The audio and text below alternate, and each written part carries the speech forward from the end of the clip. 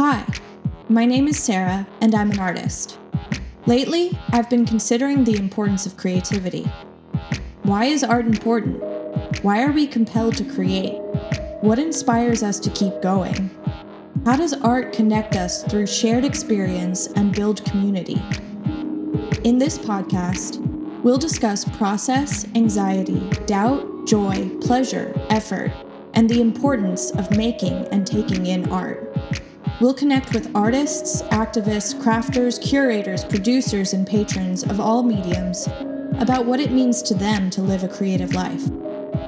We'll talk hard truths while sipping a calming beverage, discovering how and why people make, what keeps them creating, and the exciting projects they are working on right now. Together, we'll try to figure out what this art life is all about and why it matters, now more than ever, to embrace our creativity. Welcome to the tea party. This is Art Tea. I think so. I don't know how you can be born in the same universe under the same gravitational pull as other people and then be like, it means nothing. There's something there, right? There's got to be something there. If there isn't, then I don't know what we're doing, believing in other things, too. Right. The stars were here before us, and so maybe they have some sort of... I know. ...energy ebb and flow. And if I don't research it, then I'll never know if it's applicable. Jesus was a Capricorn. He's stubborn as hell. Yeah. He's like, oh, I'm not dying. What are you talking about? He's like... 3 days? I got it. I'm living up here. This is my best life. Yeah. I'm doing this for you, you heathens. I... died for your sins. Yeah. I really want to see that passion play. Oh, my God. Yeah. Just I would like to see Jesus depicted as a real human being. He's a person that has... he's whatever, the Savior and the Messiah and all this has been placed upon his shoulders, and he still has, anxiety. Or, he's still relatable. But because he has all this potential and all these great expectations, I'm not preaching about myself at all. How do you deal with that? Yeah, I don't know if, I'm sure that they've done, a couple of things like that, movies, but... There was this one show called Joan of Arcadia where she spoke she could to hear God. angels. Yeah, or was it God or angels? Or maybe it was angels. I think it might have been God. That makes more sense. Who was that woman? I don't know. Me and my mom loved that show. It was one of the Sisterhood of the Traveling Pants. The Traveling Pants. I was going to call it the Sisterhood of the Talking Pants. What do those zippers have to say?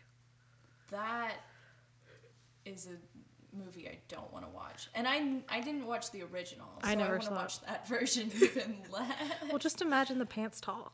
Imagine it's a reality TV show where the cutaway is only the pants. The pants just and is they're the only one in the reading everybody. Being like, girl. Okay, first of all, she knows good and well I am a size 12. She is not a size 12. Just the pants being catty. I'm glad they're all friends or whatever, but... How come nobody's washed me in 2 weeks? Kathy uses that cheap detergent, and it's really doing a number on my buttons. It's disgusting. Yeah. We should remake that. Yep. Sisterhood of the Talking Pants.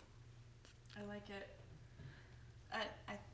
I don't know which one of the four... There's 4, right?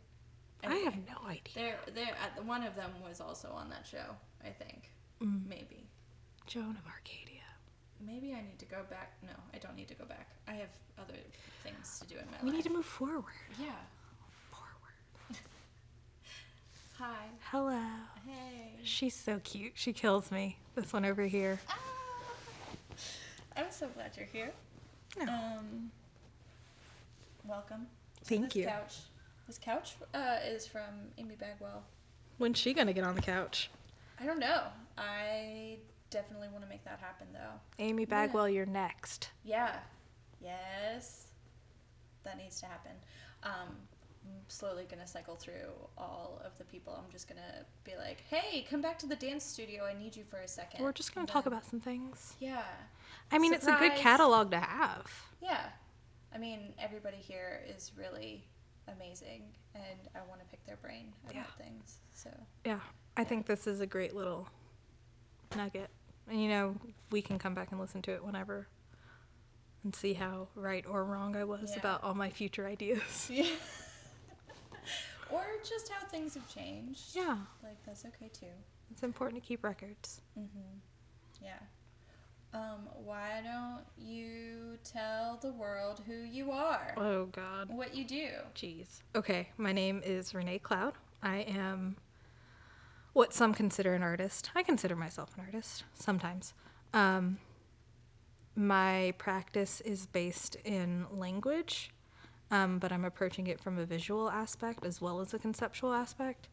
I'm really interested in how language looks when it says what it says. So, like, the shape of the letters. Like, we all know how to write, and we can use our hands to draw this language that we use to communicate to each other, which is, like, incredible. Like, my words that I write down will live long beyond my lifespan if, they're preserved and survive. Like, that's why we have written histories. We know what happened because we created this series of writing or drawing, depending on how you look at it, to record all this information. Symbols. Yeah, symbols. Semiotics. I'm really, really, really interested in, like, looking at the act of writing and the physicality behind it, and also just the physicalness of letters and language. So a lot of my work is me playing with my handwriting or different typefaces that can drift from being perfectly legible and you understand the message all the way into, I think that might say whatever, because it's so scribbly and scrawly you can't read it. So that's what I'm interested in. Pronouns are honestly whatever you want to call me. More commonly referred to as she, her. But Word. whatever. Yeah. The project that you're working on right now is really wild. Yeah. So I had this crazy idea a while ago thinking about language. A lot of my source material is the internet. Yeah. So I love the internet. It's such a pot of everything, right? Like, you can go find what you want in it. It might taste good, but, you could also go and pull out something terrible from it. So I had this idea of, like, kind of printing out the internet, but in a way that makes it hard for you to ignore. And it just kept rolling and rolling. And the final idea is a letter set of 200 hand-embroidered sequin letters that are about 16 inches tall. She's putting in work, y'all. It's a lot. It's about 31,000 sequins that I have to sew by hand. And so I wrote a grant for it, and I was so amazed and so grateful to receive funding from the Knight Foundation to make this project happen. So right now I'm in the midst of making these shiny purple letters. And I'll give you pictures to put. Yeah, absolutely. We can share Yeah. with everyone. And you also have an Instagram attached to that. I do. Right? I'm currently locked out of it, but I'm working on it. One day there will be information. One on the day. Instagram. One day. I'm working on a website for the project right now. So it'll all live in one space, and you can, like, browse through and see the mayhem that is this very, very bizarre project. And hopefully, like, really soon it'll be out on the streets for people to, like, actually encounter and see what it is that I'm talking with. Yeah. Yeah. So, like, one thing that I think is really interesting about the internet as the source material, and also the amount of labor that you're putting into making each letter, is that one seems so like, kind of lacking in effort, and the other, like, what you're doing requires so much contemplation and planning and effort in the creation of those letters, that there's this, like, real dichotomy kind of created, or, like, tension around the phrases that you're choosing, because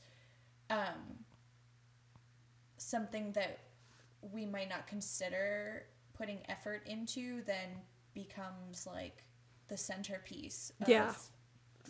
of all the effort. That's literally it. So, it doesn't take, like, we all have access to the internet. We are very privileged to have access to the internet. And because of that access, you know, it's open and free and available to anyone.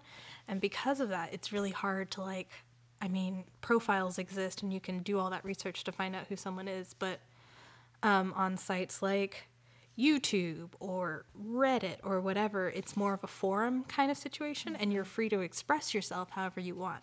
And that freedom that comes from the anonymity of the internet is something that really interests me, because people say what they want, right? Like, because, you know, in theory, there's no real consequence other than I make someone on the internet mad. You might get blocked or right, whatever. you get blocked, or your comment gets deleted or whatever, but the person who made those comments still was able to express that.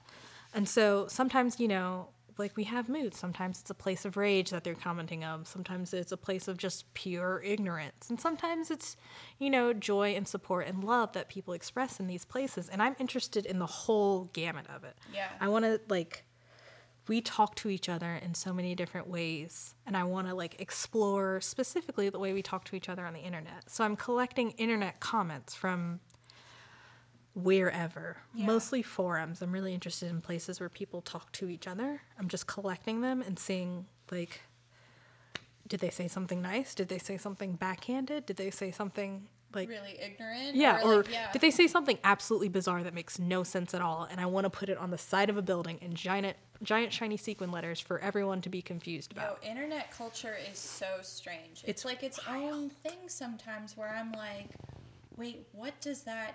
I went down, like, a weird, like, rabbit hole one day where I was like, oh man, these YouTubers have drama with each other. Mm-hmm. And I was like, what's the drama? I want to know. Yeah. And, like, I got way too deep, and I eventually had to be like, this is insane. I can't. Where are you, like, mainly looking? Are you on YouTube, or are you... You know, I have been so focused on making the letters right now. Mm-hmm. I know we are... So I started this project the end-ish of last year, and I knew that we were heading into an election year, and so I wasn't going to marry myself to any phrases or anything. I have one picked out. That's the only one that I have for sure picked out, and I've started working on it. So, no, I've left myself open to it. Sometimes I look on YouTube. Sometimes I visit, like, another chat service. Sometimes I'll... there's a chat site called Omegle that I used a lot in high school to make friends with, like, people from all over the world. Yeah. But they now have a feature where I can pose a question anonymously and watch two strangers discuss it anonymously. So that's a good source of material, because it's so international. It's not just, like, Americans talking to Americans. It's, like, Parisians talking to people in Australia. Like, it's all over the place. So you really can see, like, the different opinions that are across the globe. And, like, totally anonymous. Totally anonymous. Like, you can share whatever you want to share about it, but there's no way for me to ever find this person again. Yeah. After they said what they say. Isn't that crazy? No consequences. No consequences. No responsibility. No responsibilities. And that's... It's terrifying. But that's the space where you're most yourself, right? Like, and... Which is also terrifying. Which is also terrifying, because we can't really provide an environment of no consequences at all times. And we shouldn't. We shouldn't. I don't think we should. No, we should not. No, consequences are important. I was like, no, we shouldn't provide that. Consequences are important, but that freedom of just, like, the opportunity to be yourself and say whatever it is that's on your brain and behave however you want to behave, and know that there is no way this can catch up to you. So the people who use, or the people that I'm sourcing material from chat, or not chat roulette, Omegle, like, I'm getting, sometimes it's two people having a really thoughtful discussion about racism or whatever question I pose to them, and they're on opposite ends of the spectrum, and they're actually having a discussion. Like, there's two people on either sides of the aisle or whatever talking it out, and that's so interesting. And now I have a record of these two people discussing this that might show up in my work later. But that's amazing that you can facilitate that too. and that like your art is facilitating that. Yeah, like, I mean, I think we want to try and facilitate those kinds of conversations, but you're like, no, the art will come later. I'm facilitating the conversation first, and that's really I want to amazing. see, like, I don't expect much when I go through that. Like, I'm just really here to see what people have to say, and if any of it sounds interesting enough to put into a piece of work that would make the public question language or question how they talk to themselves or others or anything. Like, that's what I'm after, right? I'm never really like, I don't know, maybe we can change some minds today, but really it's whatever the internet wants to be. Yeah. And so it's like being able to submit my process to something that I have no control over, or submit a portion of my process to something I have no control over, is really, really like freeing, because I don't have to worry about that, right? Like, they'll give it to me. Right. And if I don't get it today, I'll look again tomorrow. Like, it's not something that I have to provide myself with. Mm-hmm. That's Well, you're able to reflect like maybe someone else rather than necessarily like have to make your own statement about, like, you are making a statement about it by curating and by putting the effort in, and you know, the color purple or like whatever it is, or like how it's shiny and it's sequins. But I think that's interesting that then you can be like, well, hold on, let me reflect this back on to the people who are giving me the source material. Yeah, I'm not interested. Like, I have opinions, but I don't feel like they are interesting enough to explore in my own work. You know what I mean? Like, I don't want to make declarative statements in my work, because then it's just about me. And I am one person. And it might be interesting to someone else, but really there's lots the multiplicity of the letters is right. like what you're I'm after like, just, hey, y'all, someone out there said this. How does that make you feel? Right. Hey, y'all, someone out there said that. Are you angry by it? Are you angered by it? Are you, like, how do we feel? And okay, then let's have a conversation. Why are these words making you angry? Okay. Do you think the person that said those words meant them that way, or are you projecting onto it? Like, those conversations are really important to happen, because art is a communication, like, medium. Your body, when you're dancing, is communicating this world and this rhythm and this pattern that you've created.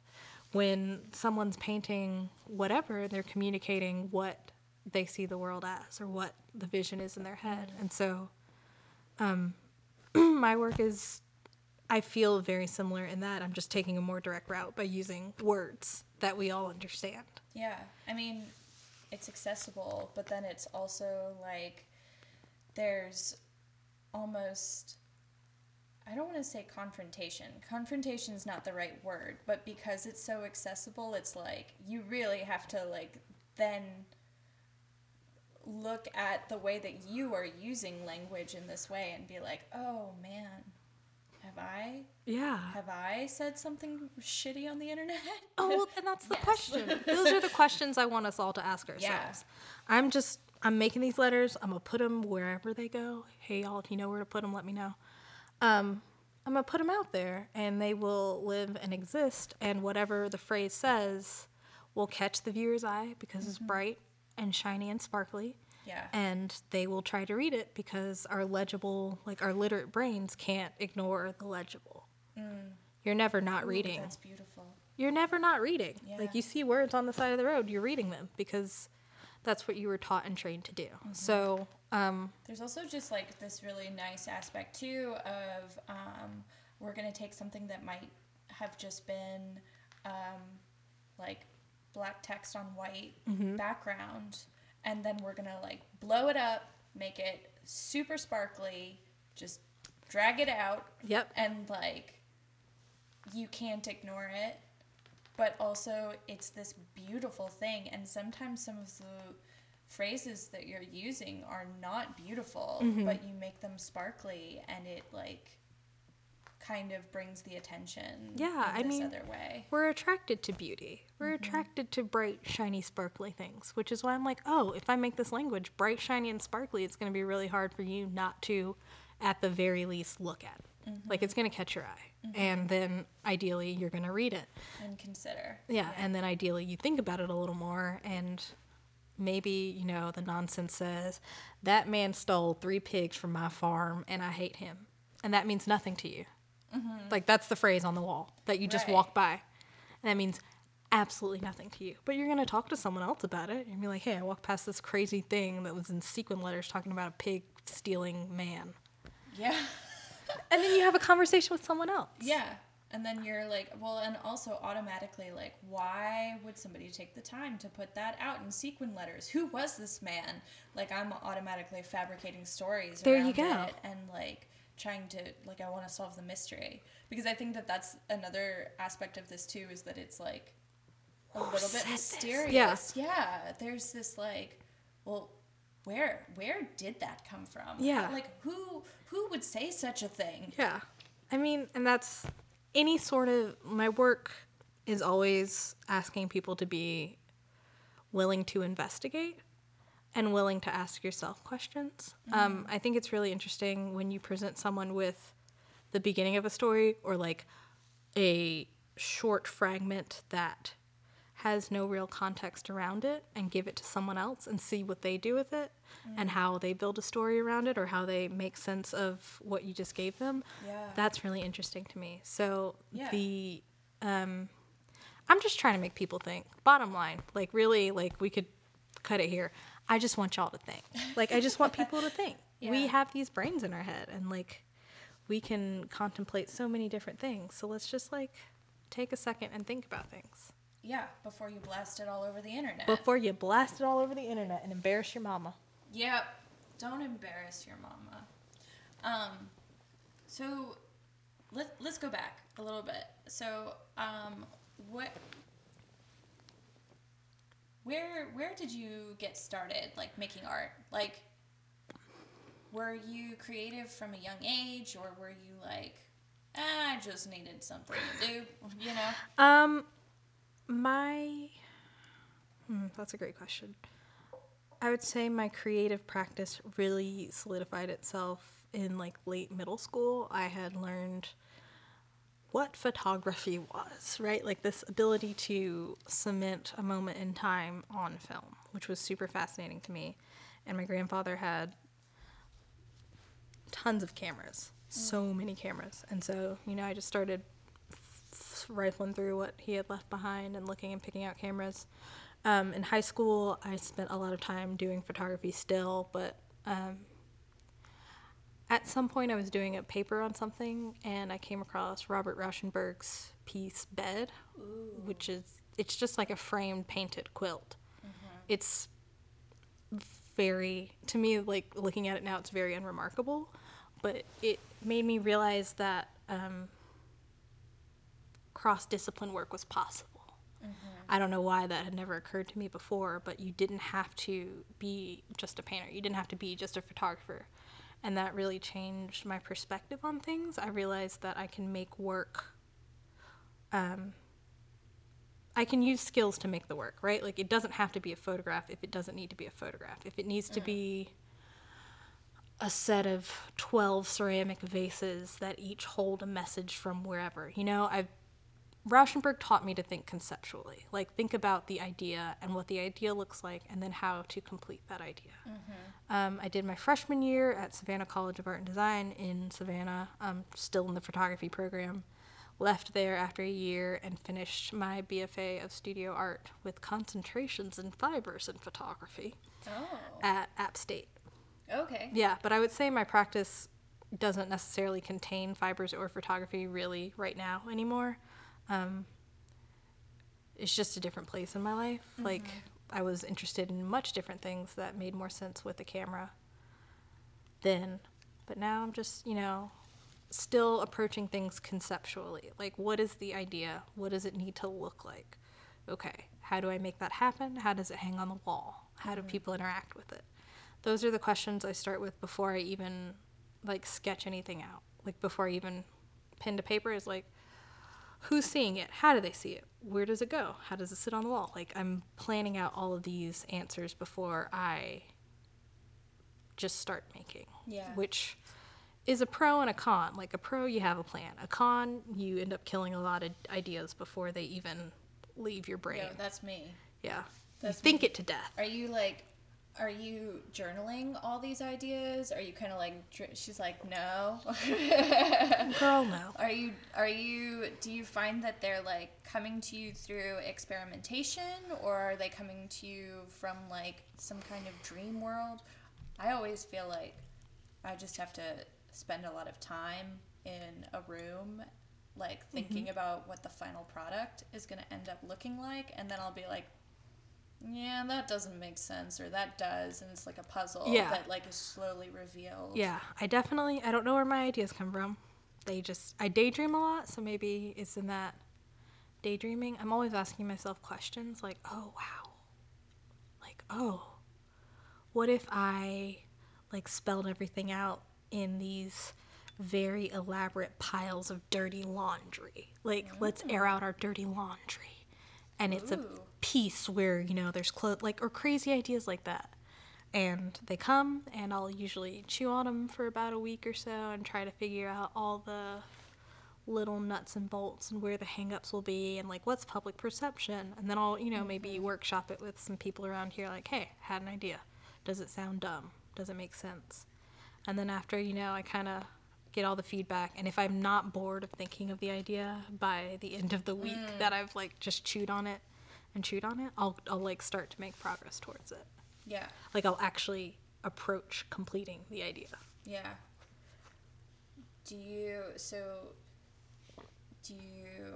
find that you are like holding on to things that are like maybe it's not their time just yet? Oh yeah. Yeah. Oh yeah, there's tons of samples in my studio where I've seen it. The basis of an idea, like it's the execution. I figured out the execution, but I don't have the concept for it yet. I have several things in my back pocket that I'm like, this is how I would do it. I just don't know what it says yet. Right. So, which is great because a lot of times you get invited to do things and it's like, now's the time. hello, we would like these works from you. And you're like, but I have ideas that I can like pull back up and maybe flesh out a little more and then execute them. Yeah, that's nice when you have the opportunity to do that because someone's like, we want something XYZ, and you're like, okay, 25 minutes long, you said? Okay, it will be. It will be that. We'll make it there. We'll make it. We'll make it happen. 15 pieces, you say? All right. Sure. I can make it happen. How much time do I have? Oh, a month. Oh, okay. Okay, cool. Yeah, realistically, what can I accomplish in that amount of time? Yeah, absolutely.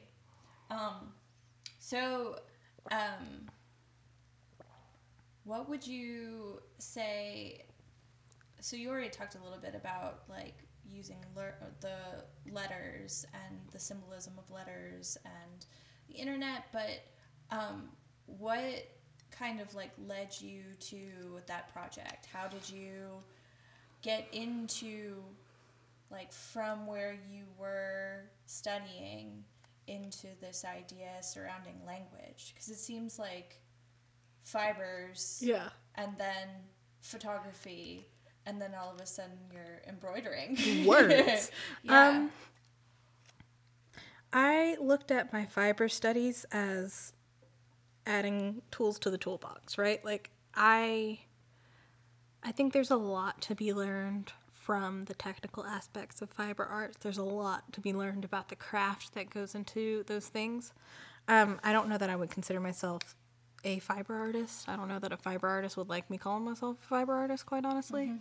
The transition, though, from like fibers photography to like concept language execution was freshman year, part 2 at App State. I was still doing a lot of photography stuff, and because the demographics were a little different from SCAD, it was a little less diverse.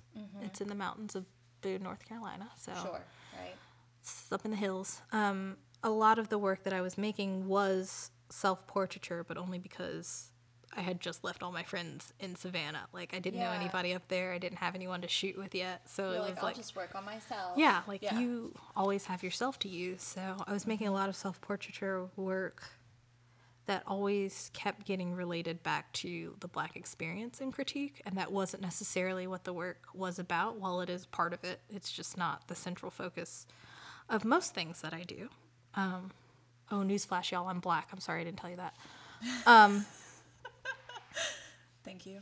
Adjust your feelings accordingly, I guess. I don't know. So I was getting a lot of that feedback that was just like, oh, so how is this commenting on the Black experience? It's like, okay, well, it's not.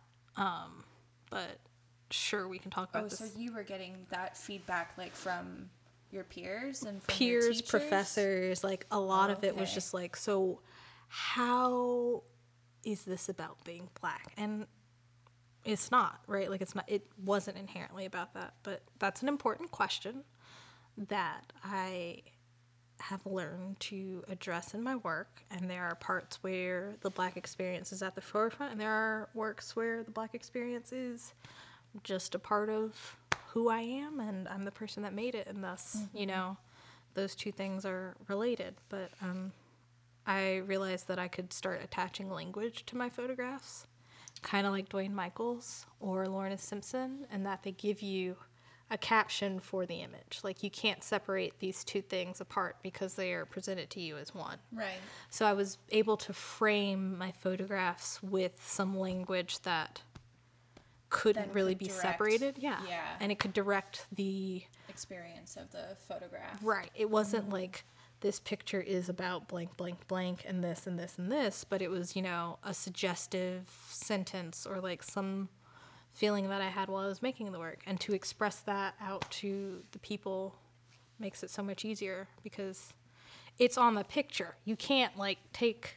Right. It becomes part of the work. And not just... I mean... That's why titles are important. Titles are so important, man. You know? Titles are critical. And it's always the last thing that people do for, like, dance works is they're like, I think then I'll call it... A Study in Blue. Yeah. It's a nice one. But yeah. Study in Pink. Yeah. Yeah. So then... Eventually, it just became all words. Yeah, though. and I just slowly dropped the image. Not because I don't... I mean, it just wasn't... Well, the words became the image. The words became the image. The words became stronger than the images that I was able to make, which, fair. And so I just separated that off and was like, all right, so what else can I tell you all directly with these words that I have that you can't separate from... Like, the words are the work, so... Right. Speaking of the color pink, I want to talk about that because you and I share a love for that color. Yeah.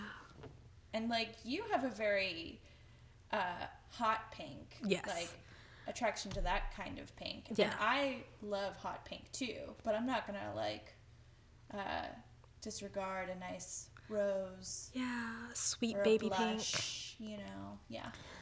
My affiliation to the color neon pink, if I'm making a lot of neon pink, it's probably because I'm very anxious. I've learned that that color shows up in my work when I'm like trying to keep it together, but it's creeping out, and I'm just like, everything needs to be neon pink.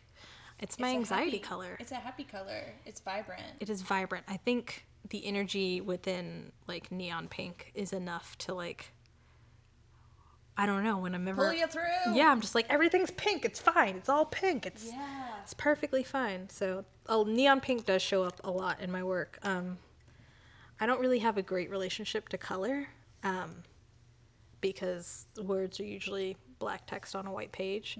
So color is something that I'm not, like, wild about using sometimes. But if it's neon pink, I'm like, oh yeah, that's it. Everything needs to be neon pink. Yeah. So. Why did you choose purple for this particular project? I had a bunch of sequin samples, and that was the only one that I think would keep me entertained. Yeah. You got to make it worth it for you, right? Like you said, if I'm bored, then yeah, other people will be, or yeah. I gotta keep it spunky. I don't know why I picked the purple. It just seemed like the right choice out of all the options presented to me. Yeah. Sometimes that's just how it happens too. And the sequins, or the paillettes, if you want to get fancy, that I'm using have a blue-green color shift on a purple film. So it's all the colors all at once. It's a real technical way of being like, it changes colors, y'all. It shifts from blue to green when the sun hits it. It's really cute. That's nice. Yeah. And I think it gives it a lot of like movement too. Yeah, yeah. I'm excited so I just sent a sample of them to be a part of a show in Asheville, at UNC Asheville in the library.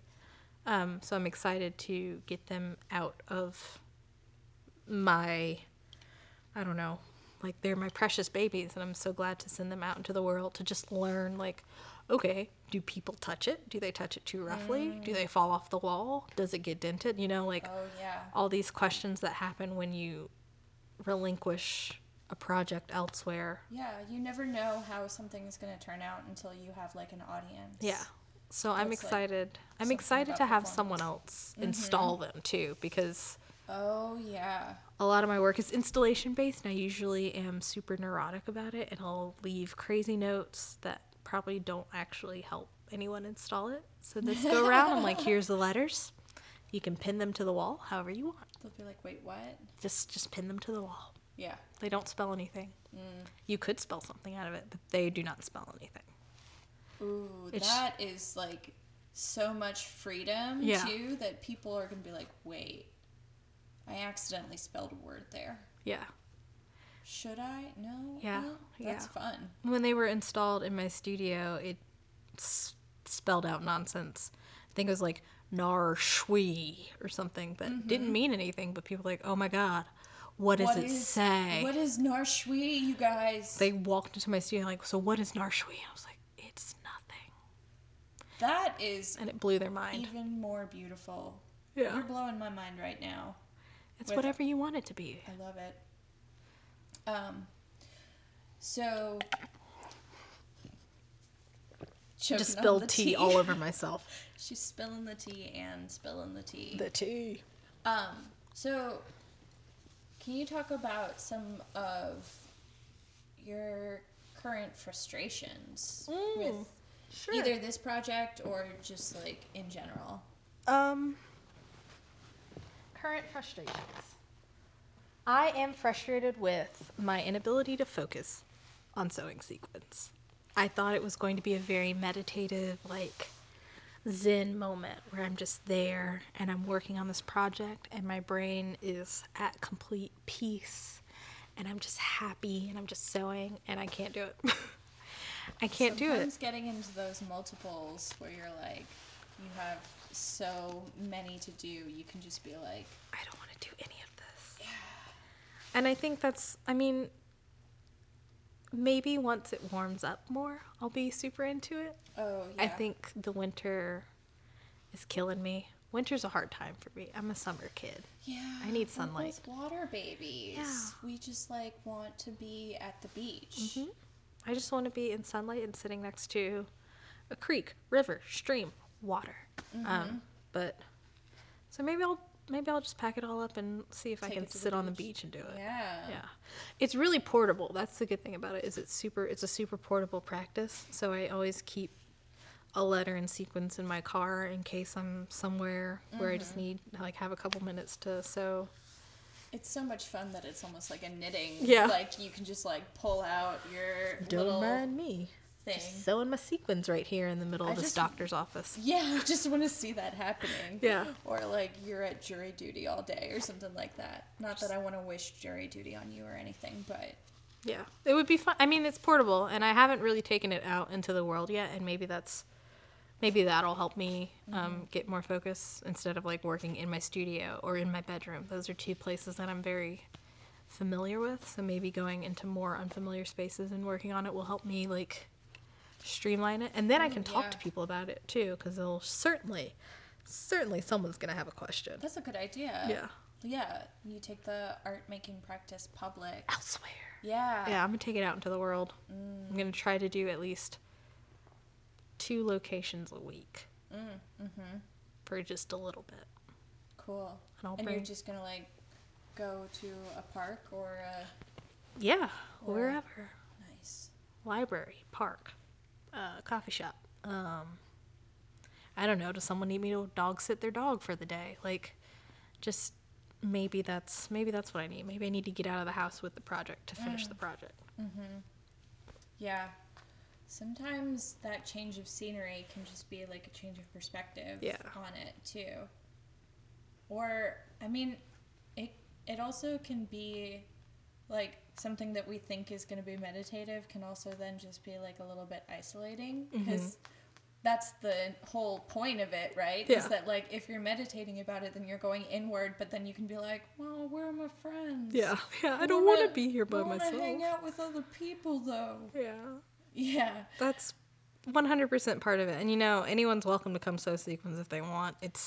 I'm going to sew sequins after this. Uh-oh. I'm excited. She's coming. I really love doing, like, hand stitching and crafting a lot. Wow. I miss it. So she's crazy. Yeah. But for other reasons, too. Yeah. Not just because I like embroidering sequins. It's a beautiful project. I'm into it. I think because I'm in the middle of it, it's hard to see the forest through the trees. Yeah. I'm struggling to see what it will look like and when it will be done.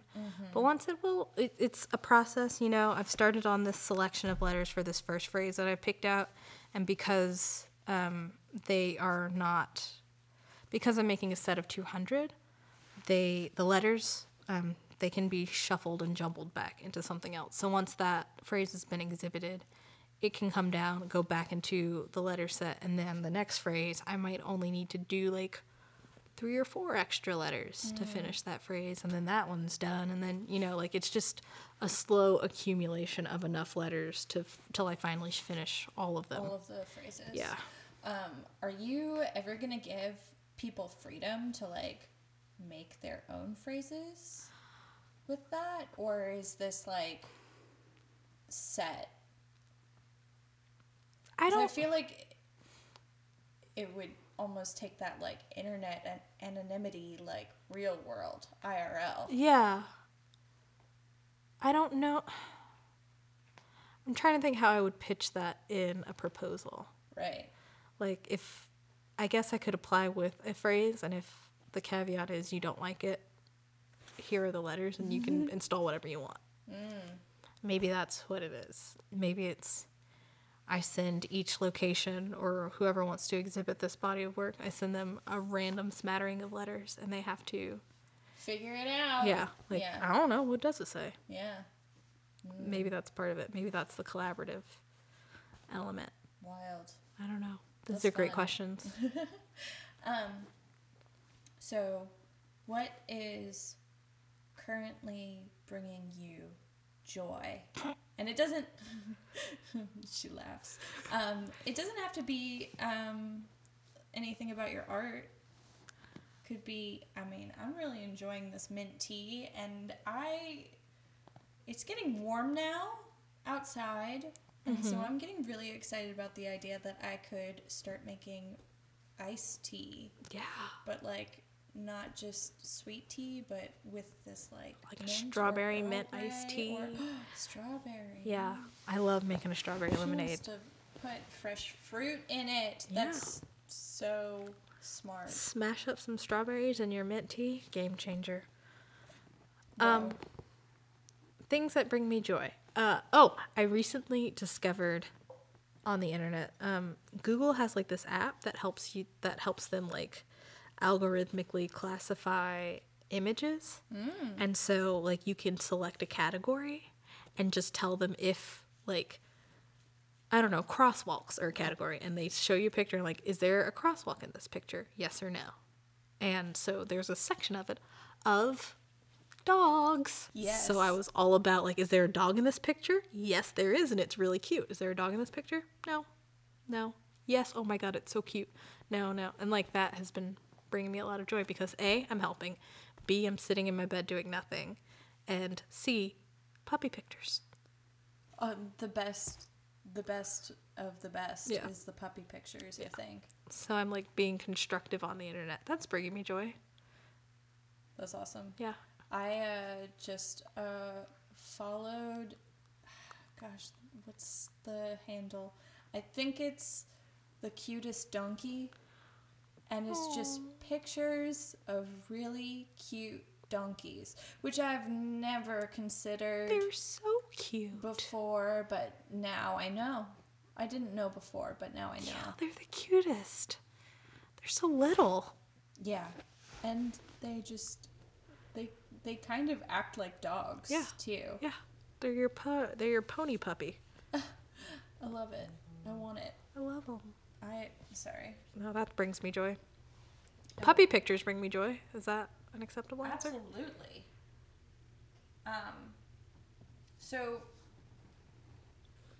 what are some things, or even just one thing, that you wish you could change about the art world? Oh man, you should ask me this question first because that's a 3-hour podcast in itself. We can extend. We can do part 1, part 2, part 6. What would Renee change about the art world? I think the real issue within the art world is the monetization of art and the secondary market attaching astronomical values to this work so that the general public, by the secondary market I mean works at auction, right? Like, so Oh, yeah. these collectors, they go out, they buy art from people, from brokers in New York or galleries that they're friends with or, whatever. They buy art. Great. Awesome. Huge support. Love you for buying art. Thank you. They hold on to that art and then they flip it as an investment by taking it to auction, a short amount of time later. Maybe the artist has gained some provenance. Maybe they had a couple shows and they're on their upswing and now, their work is kind of catching on. The same artist will take those, or not artists, the same people who bought that work in the beginning will now take it to auction and sell it for 200 to 300% of what they paid for it. What? An insane amount of money. They make an insane amount of money, and that doesn't benefit the artist at all. Oh, okay. Yeah, it's their painting that they sold because they Yeah. own it, and thus they are entitled to the profits of it.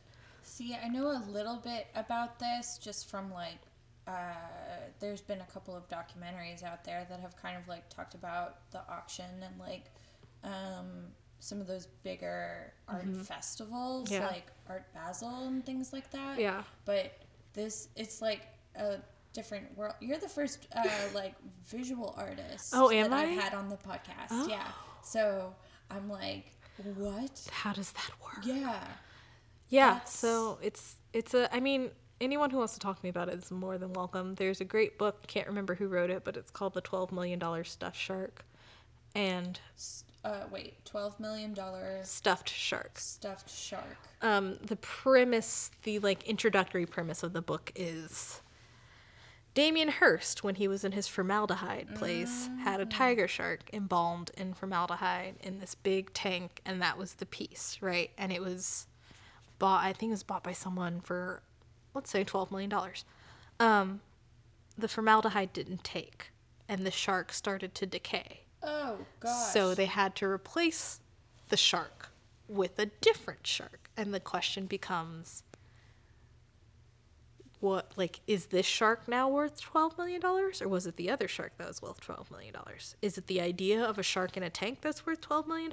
Or is it, what part of this is, where are we assessing the value? Yeah. And that's what the whole book's about. The idea of, what was it that happened recently? The banana taped to the wall.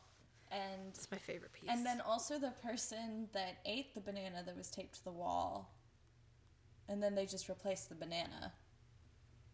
Yeah, so you could read all sorts of theory about it, but basically it's just criticism, right? I think the banana's a critique. The banana duct tape to a wall is a critique of the art market, because I can't remember how much the banana tape to the wall sold for. But a lot.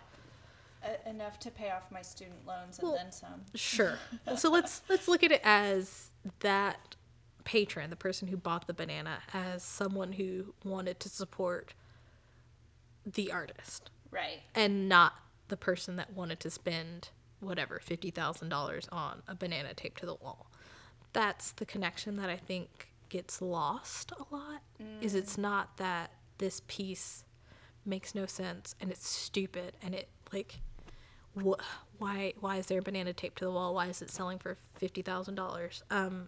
If you have to consider that work was made by a person, and maybe that piece, though it may seem dumb and frivolous, though it may bring about a conversation of frivolity in art, it is the product of a person.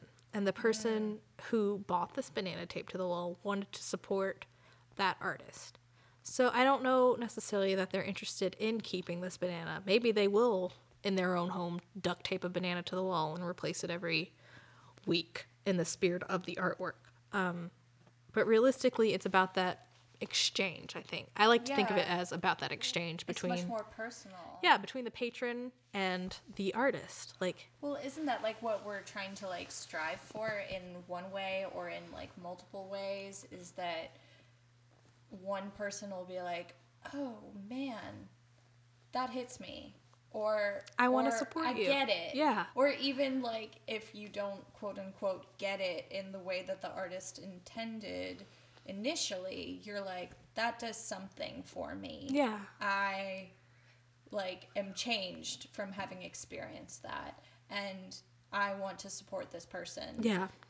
In their next endeavor, or it's really that. Yeah. And because, there's always a physical object associated with it, that value gets assigned to the object and not necessarily the idea behind the object or the person with the idea behind the object. Or the labor of the object. Yeah.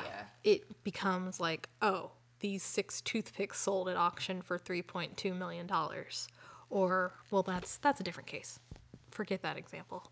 I'll explain why. I don't know anything about that example. I want to know more about... Well, because it's like so interesting too in performance and in dance, like there is nothing to own. I mean, you can own costumes, or you can own set pieces, or you can own the rights to the music, or you can own the rights to the choreography, but no one person really like owns a ballet or owns a dance, unless you're like completely making everything yourself. But then the point is to like share it. Yeah. But nobody can like take home a dance with them after so like it's the experience that we're trying to get after. But I find that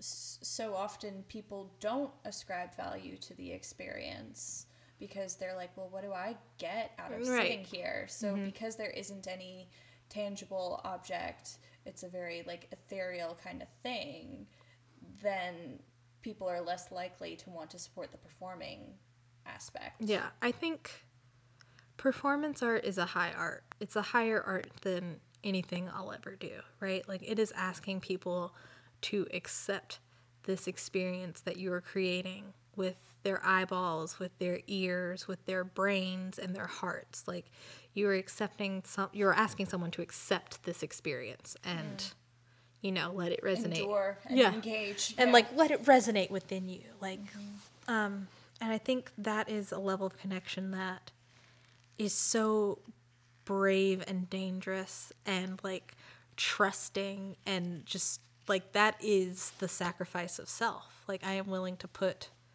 all of it, including my physical being, into this work for the viewer. And that is, you give a lot. You give a lot. I feel it sometimes. Yeah. Like, are you watching? But are you feeling this? Yeah. But are you connecting to this? Are you open to this opportunity and this experience? Right.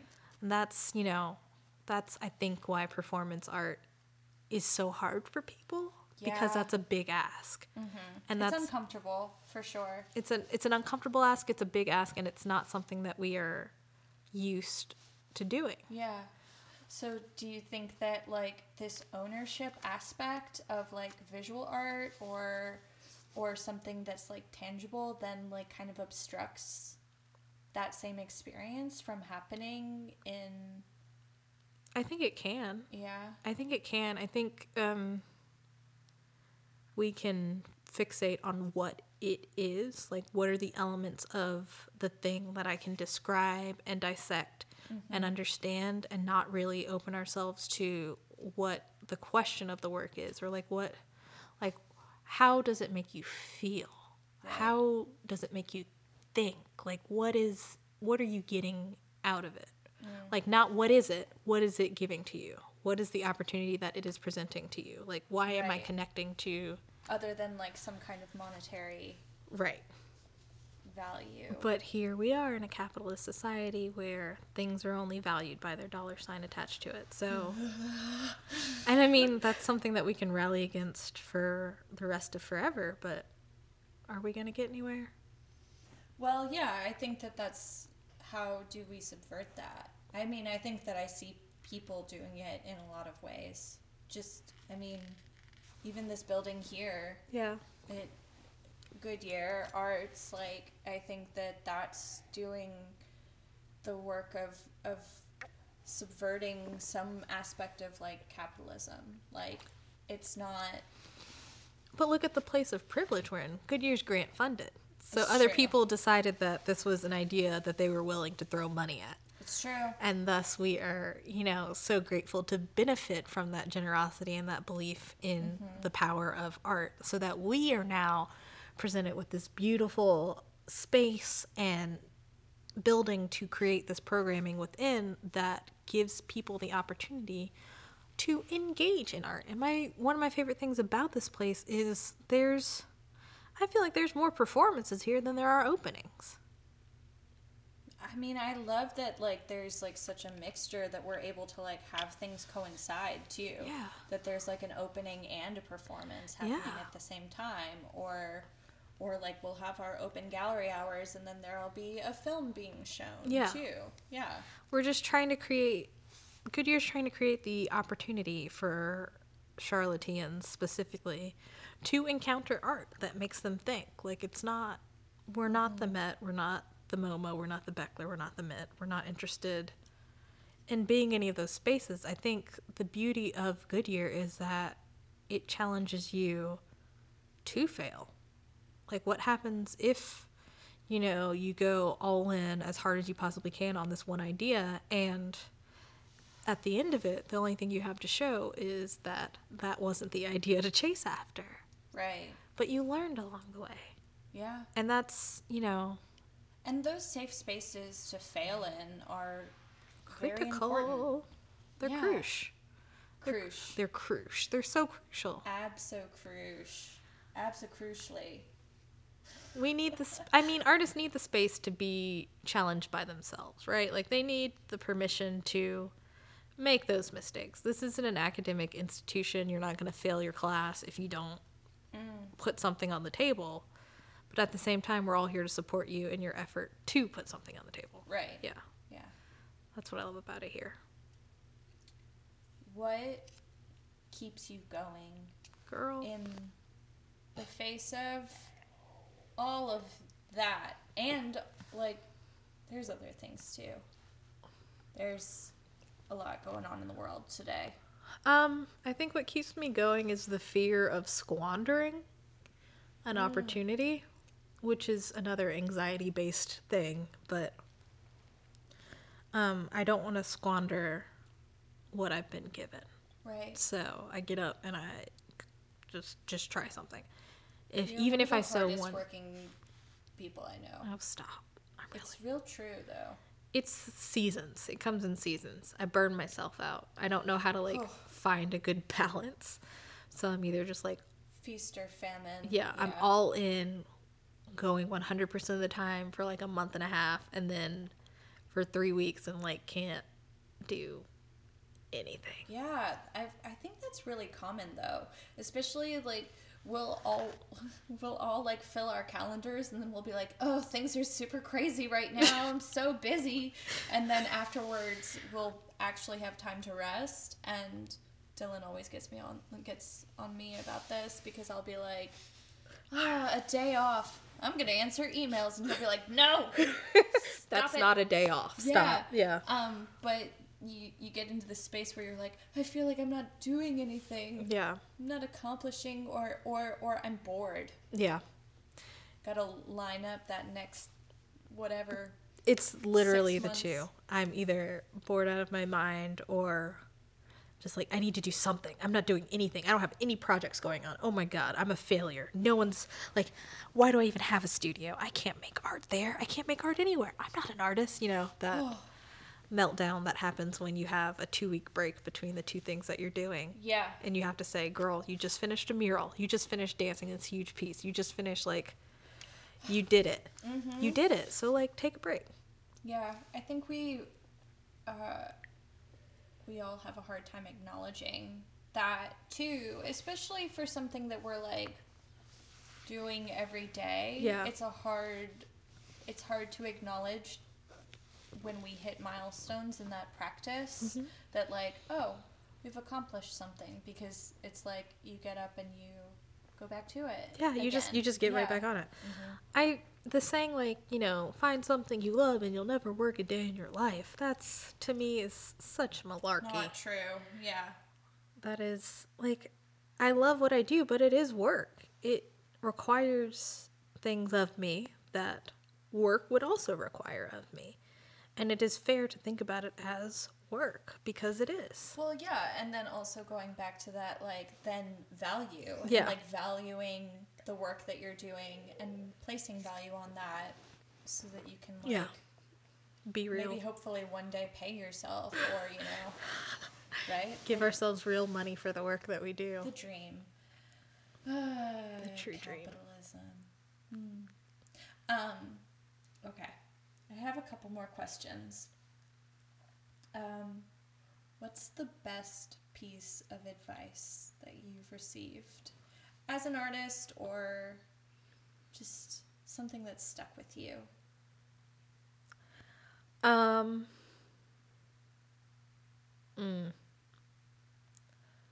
best piece of advice that I've received, it's come from, like, lots of different people, so I can't really attribute it to one. You can also have multiple. It's like, it's essentially the same idea, is that you are the only one who knows how much you put into this, right? Like, you are the only one that knows all of the secrets of this work that you're making. Like, when you're dancing a piece and you stumble, but you roll it out.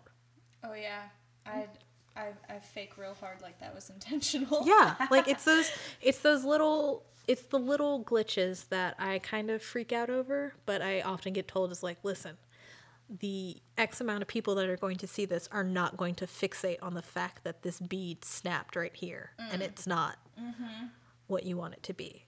Right. You do not have to fixate on the little things, because the viewer they're going to take in the whole experience. Right. They're not looking at the little teeny tiny bits and pieces. They're taking in the whole experience. And if someone wants to clock you for a bead being missing, then you say, yeah, I'm human. I forgot a bead there. Yeah, I mean, if the things that you were making were able to be made by machine, then Machines would make it. Right.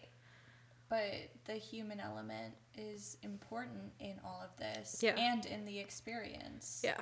So That's the best advice, is like, you are creating 100% of this. And because you can see the 3% that is wrong, doesn't mean that the rest of the viewers will. And that's not something you should fixate on. You should strive for 100% all the time. Like, you should definitely shoot for absolute perfection, but you have to understand that you're a human and you can't achieve it. Or, Right. you know, like, be willing to accept when you don't achieve perfection. yeah, and that's okay. And that's okay. And that sometimes that makes a project, maybe gives like an entry point, or like a connection point. It makes it more interesting. Yeah. makes it more interesting and makes it more accessible and like relatable to people, because we're also like performing and making work for other humans who, despite what they say, are not perfect either. So You have to accept that. Be willing to accept that. Yeah. I'm still working on it, but that is a really good piece of advice. Yeah. That is good. What are you looking forward to? Me and my mom are going to New York next week for the Armory show. Ooh. This will be the 7th year that I have gone to the Armory show, which is terrifying to think of 7 years passing. Does your mom go with you every time? Every time but the first time my mom has gone with me. Okay. And it's a really fun time. The Armory show happens at the Chelsea Piers in New York City. They take these 2 very long piers and just turn them into a pop-up fair exhibition. It's like Basel, Miami, but in New York. So there's that main festival fair that's going on, and there's a bunch of other things that pop up, and usually exhibition spaces will also have openings around the same time because, you know, everyone's in town for it. It's just a big it's just a big art party. Art party. Art party. I usually only go for like a couple of days, and I try to do the Armory show and maybe one other thing. And then some shopping, and then I go home. So we'll see this year. Hopefully, I'd like to finally get out to the Brooklyn Museum. It's just really hard. It's hard to get there. It's just hard to get there. It's true. It's hard to get there from Midtown. What about your projects that you've got coming up? So you've got this show that's happening in Asheville? I have some work in a show that's happening at UNC Asheville. I cannot remember the title of the show, but it's in the library. I can post all this. Yeah, we'll have an opening on the 27th of March. And then D'Angelo Dia and I will be having some work open at Free Range in April. And then I have a solo show hanging right now at Advent Co-working. No idea when the opening of that will be. And then I'll have another solo exhibition in the fall at UNCC. Wow. So busy. This is... And the culmination of the Shiny Language project is... I believe the first showing of any of it will be in April during Boom Festival. Okay. The first showing of any of it in Charlotte outside of the gibberish that's been on my walls. Its first official installation will be at Boom Festival in April? Yes. I think that's late April. Okay. Yeah.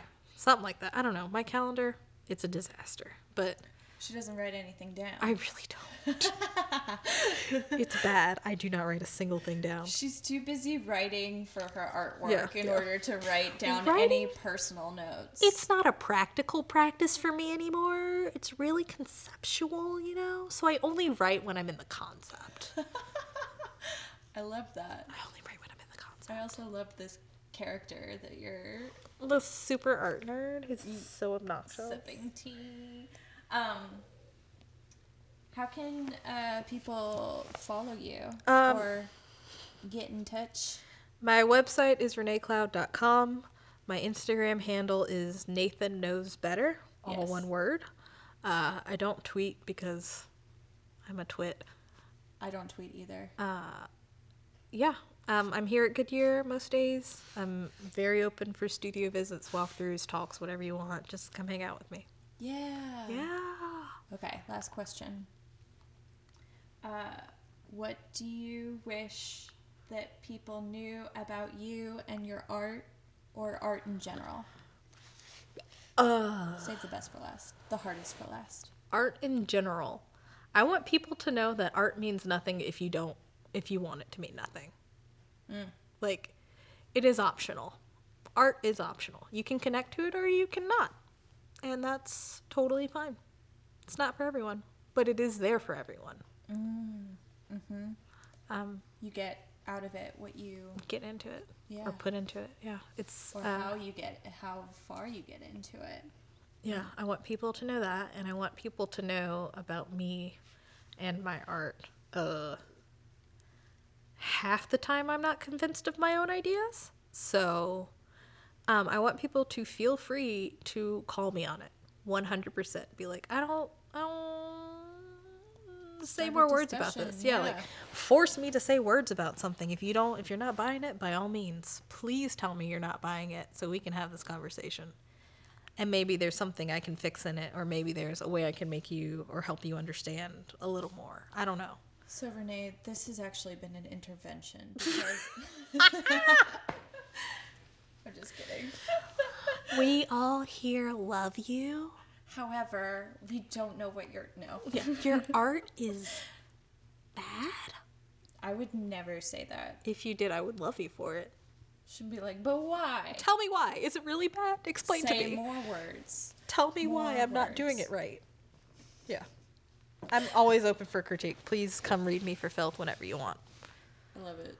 Yeah. This has been so nice. Oh. I just love hearing about this project. I think it's so beautiful and like inspiring, and I'm ready to go sew some sequins. Well, come on, girl, let's go do it. Let's put on an episode of something or whatever you want. Whatever you want. RuPaul's Drag Race. Of course. Of course. Awesome. Cool. Thank you. Of course. Cheers. Cheers. Do you want to clink? Sure.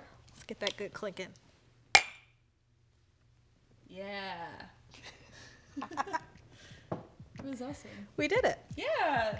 Thank you. That was good. I say so many words. Words are your thing. I know. I feel like I say too many words. Thanks for joining us for this episode of Art Tea. Special thanks to Goodyear Arts for providing space for conversations, and to Dylan Gilbert for creating this catchy theme music. You can follow them at Goodyear Arts and at Dylan Gilbert Music. You can follow me at Singularity. Until next time, keep living creatively. Cheers!